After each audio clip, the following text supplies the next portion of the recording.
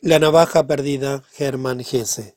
Ayer perdí una navaja y ello me permitió constatar que mi filosofía y mi voluntad de acatar el destino reposan sobre una débil base, pues la pequeña pérdida me causó una desmesurada aflicción, y todavía hoy sigo pensando en ese cuchillo perdido, no sin burlarme de mí mismo por tales sentimentalismos.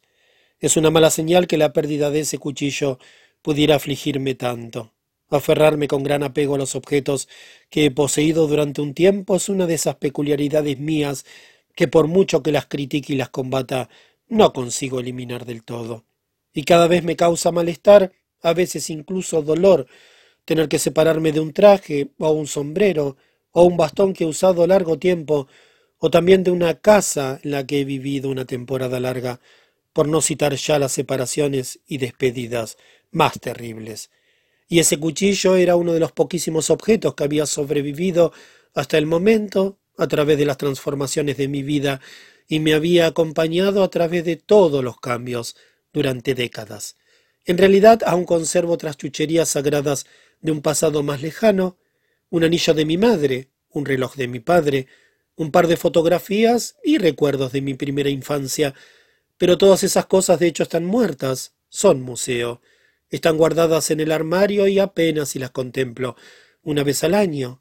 El cuchillo, en cambio, fue durante muchos años un objeto de uso casi cotidiano.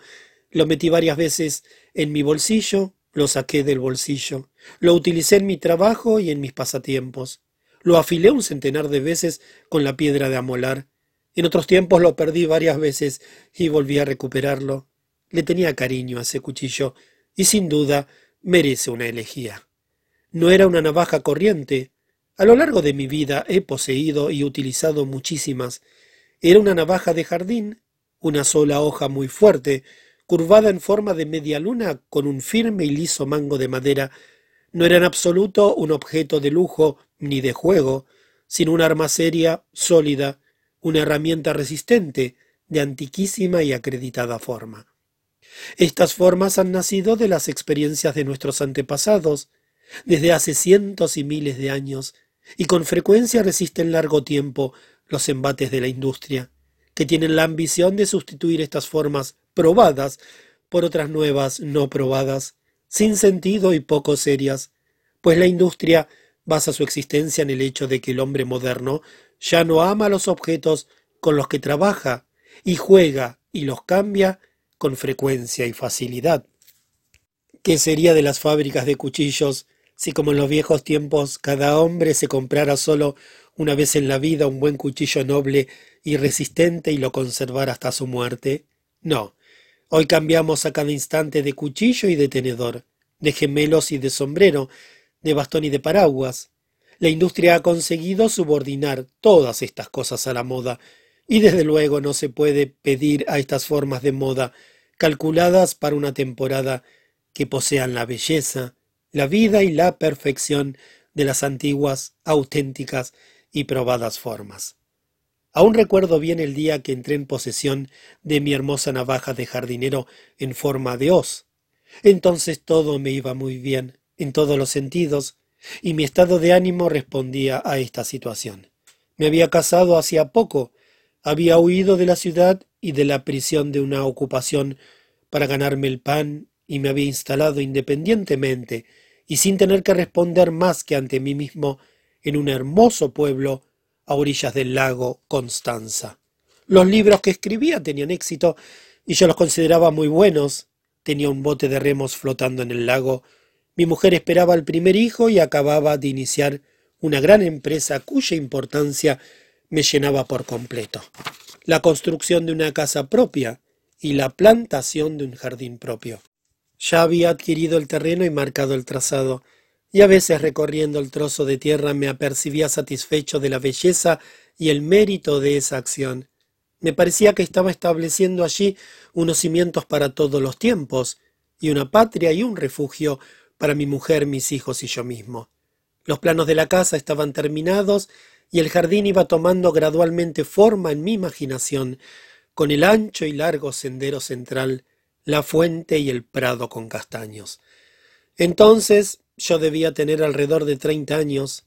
El vapor trajo un día un pesado bulto para mí que yo ayudé a arrastrar desde el embarcadero, lo enviaba a una empresa de jardinería y contenía una serie de herramientas de jardín, azadas, palas, picos, rastrillos, azadones, entre los cuales me sedujo mucho el de cuello de cisne y otras cosas por el estilo.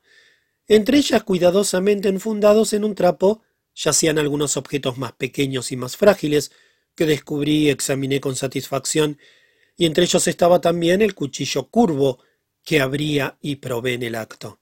Su nuevo acero brilló reluciente ante mis ojos, el muelle saltó duro y tenso, y relampaguearon las guarniciones niqueladas del mango.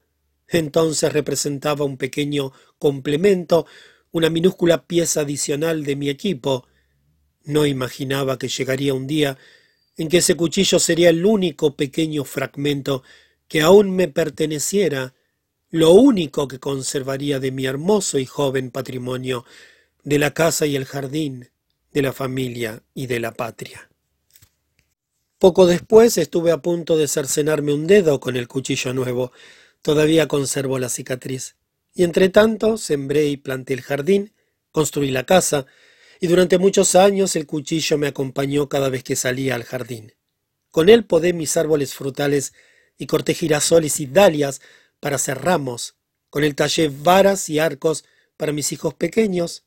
A diario, con la excepción de breves periodos de viaje, pasaba un par de horas en el jardín, que siempre cuidé personalmente durante todos esos años, cavando y plantando, segando y regando, abonando y cosechando, y en las estaciones más frías siempre tenía encendida una pequeña hoguera en un rincón del jardín, donde quemaba las malas hierbas y las viejas raíces y todo tipo de basuras hasta reducirlas a cenizas. Mis hijos lo observaban gustosos, metían sus varas y cañas en el fuego, asaban patatas y castañas en él. Haciendo esto una vez, se me cayó el cuchillo al fuego y le quedó una pequeña quemadura en el mango, que en adelante pasó a ser parte integral de él, y que me hubiera permitido identificarlo entre todos los cuchillos del mundo. Llegó una época en que viajaba mucho, pues ya no me sentía tan bien en la bonita casa a orillas del lago Constanza. Con frecuencia abandonaba mi jardín y salía a recorrer el mundo, como si hubiera abandonado y olvidado lo más importante en algún lugar. Viajé hasta el más apartado extremo suroriental de Sumatra y vi resplandecer las grandes mariposas verdes en la jungla. Y cuando regresé, mi mujer coincidió conmigo en el deseo de dejar nuestra casa y nuestro pueblo. Se hizo evidente que los hijos que iban creciendo necesitaban colegios y varias otras cosas, y hablamos mucho de ello. Pero a nadie le dije que permanecer allí había perdido simplemente el sentido, y que mi sueño de felicidad y bienestar en esa casa había sido un sueño falso que era preciso enterrar.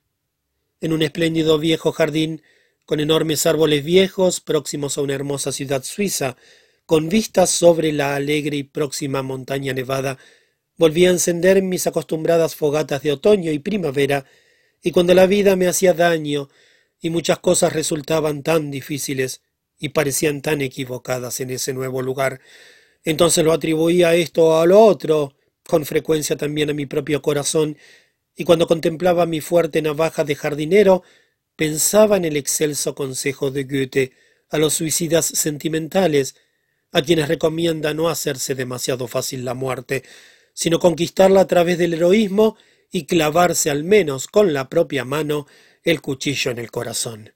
Era tan incapaz de hacerlo como Goethe.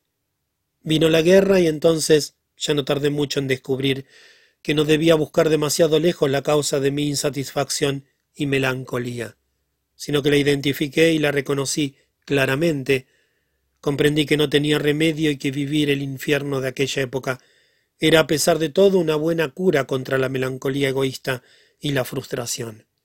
Llegaron tiempos en que apenas necesitaba mi cuchillo, había demasiadas otras tareas que hacer, y todo comenzó a desmoronarse tan gradualmente. Primero el imperio alemán y su guerra, ser espectador de la cual desde el extranjero constituía un martirio sin par. Y cuando hubo terminado la guerra, también mi vida había cambiado, y se había transformado en todos los aspectos. Ya no poseía un jardín ni una casa, y también tuve que separarme de la familia y comenzar y experimentar años de soledad y reflexión. Entonces, con frecuencia, en los largos inviernos del exilio, permanecía sentado en la fría habitación frente a la pequeña chimenea, quemaba cartas y periódicos y tallaba la madera con mi vieja navaja. Contemplaba las llamas y veía arder mi vida, mi ambición y mis conocimientos, todo mi yo hasta quedar reducidos a simples cenizas. Y aun cuando luego el ego, la ambición, la vanidad y todo el turbio embrujo de la vida volvían a envolverme una y otra vez, no obstante había encontrado un refugio, había reconocido una verdad y el hogar que no había logrado poseer y fundar en toda mi vida comenzó a crecer en mi propio corazón. Añorar ahora tanto la navaja de jardinero que me ha acompañado en este largo recorrido no es un acto heroico ni inteligente. Pero hoy, por una vez, no seré heroico ni inteligente, mañana ya volveré a tener tiempo para ello. Escrito en 1924, publicado por Ernte en 1926.